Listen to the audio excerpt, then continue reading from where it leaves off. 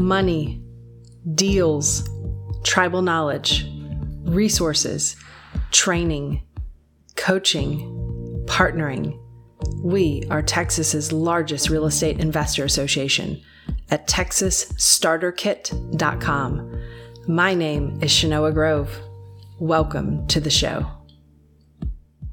We want to make this a moment in here. So every week we get to go through a different tip. Last week we talked about how a bank failure can help you in your real estate investing business, because last Tuesday when we met, it was about 3 days after the SVB bank failure. And today we're going to continue along that path, because a lot of the new discussion is how the bank failures are affecting new home builders. What do you think's happening with new home builders? Where do new home builders get their money from? Banks. What kind of banks specifically? How about local banks? How about small banks? How about regional banks? Right? So that's typically where home builders are getting their money from. So what we're finding, and this is very early, so just kind of looking into the crystal ball here, that these bank failures may disproportionately affect those new home builders who are getting all of their money typically from these regional banks, right? And they're getting these lot loans. And what are people doing? I'm curious, how many of you guys 2 weeks ago were at a regional bank, like a smaller local regional bank? Who are you? I'm just curious. Raise your hands. Want to know? Seriously, I want to know who you are. Okay, so just a couple of you guys. Okay, Amegy Bank. I'm curious. Did you take any of your money out of Amegy after SVB failed? You took it out of Bank of America, which is the second largest bank in like the United States. Okay.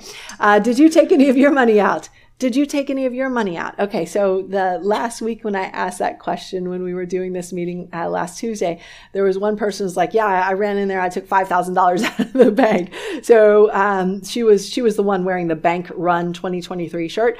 So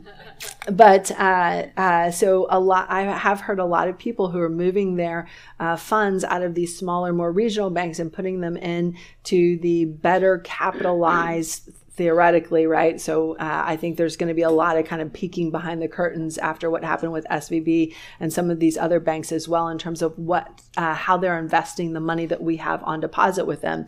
But a lot of these new home builders are using these local, smaller, these regional banks, right? And what I've heard is that a lot of people are pulling their money out of those local, smaller, regional banks to move over to these more capitalized banks, just because of fear, right? Now, I feel like I'm conflicted about this. I don't know if I am thrilled that the Fed backstopped the depositors by increasing the FDIC insurance to whatever you had on deposit, right? That was a pretty wild and very quick move by Treasury Secretary Janet Yellen to basically say what? Calm down, everybody. Calm down, everybody, and don't do a run on these banks, because we're gonna be a backstop for them.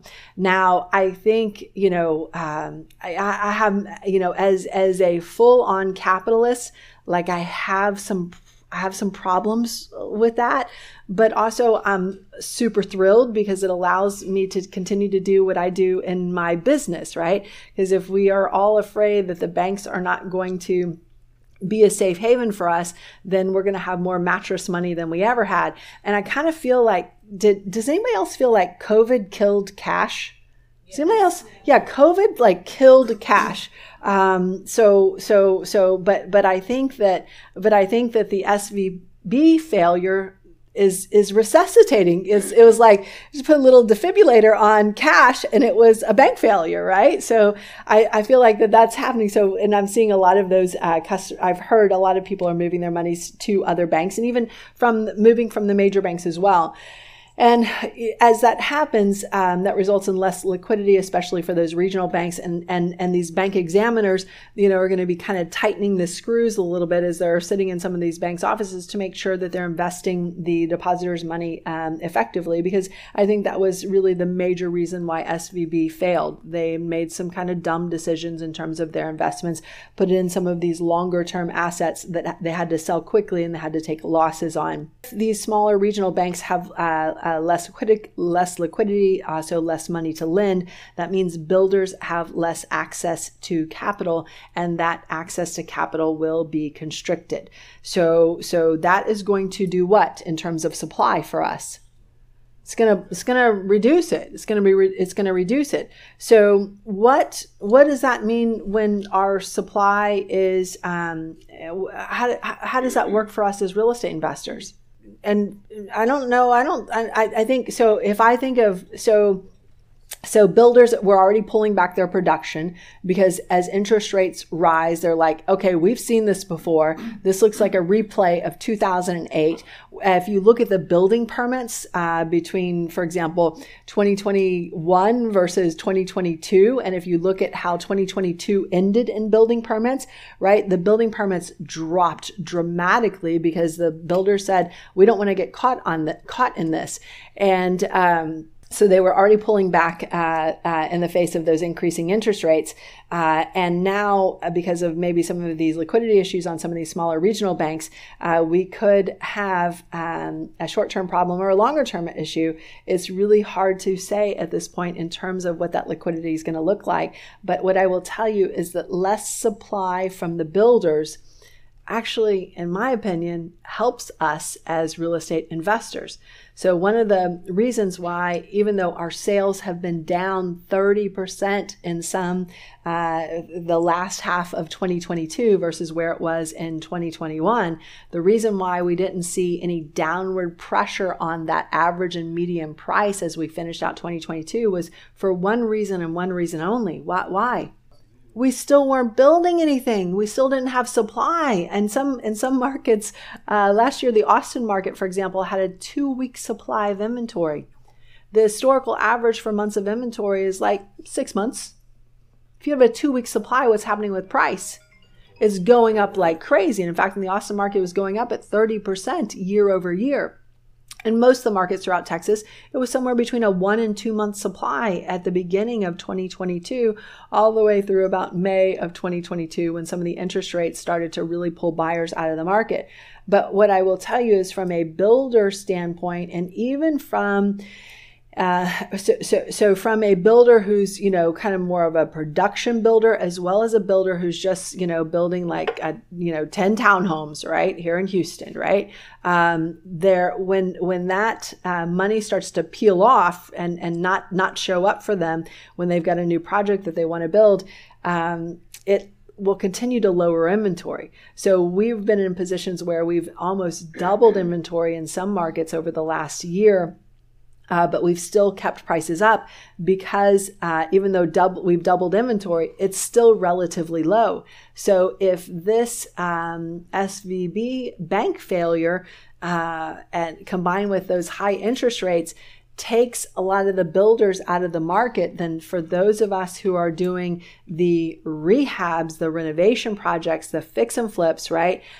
We're not competing as much with builders as we otherwise would. So from that perspective, if you were previously building and now you're in a spot where like, I'm not be able to get some of those same funds for building, but I can get those funds for just a single family fix and flip, then that might be where the market tells you to go, right? So I feel like a lot of new investors, as they're getting started, it's like, I have this strategy, I've got this plan.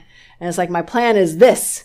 Well, your aperture is very narrow. And when your aperture is very narrow, you're not maybe listening to all of the other influences that are coming in around you that are telling you that was a great idea 3 years ago when the market was here. But let's look at where the market is now, and let's look at where the market's going, and let's expand that. So you have to be strategically agnostic. So what that means to me is the reason why I have not had to update my resume for 20 years is because I didn't just stick to one strategy, right? So as the market goes up and down and as it changes, you have to update your strategies. You have to change your strategies. Otherwise, you're going to be that person who's just beating their head over and over again against a wall until that wall ultimately takes you out, right? So I want you guys to be strategically agnostic and look at some of the market factors that are going to impact the way, that are going to impact the success. So I would challenge you guys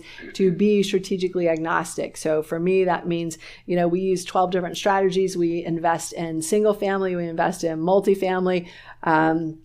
We want, we're all real estate all the time because I live, breathe, eat, sleep, dream real estate 24/7 and have for the last 20 years. I want you guys to be around other people who have their heads so deep in this and analyzing all these different things as well to make sure that you guys get in positions to make those higher prices and those higher profits for us as real estate investors, and understand what this banking opportunity, what this banking disaster, how that can be an opportunity for us as well. So that's what I wanted to share with you. Texas's largest real estate investor association at TexasStarterKit.com. If you like today's episode, please subscribe, comment, share with other investors, or join us directly at TexasStarterKit.com.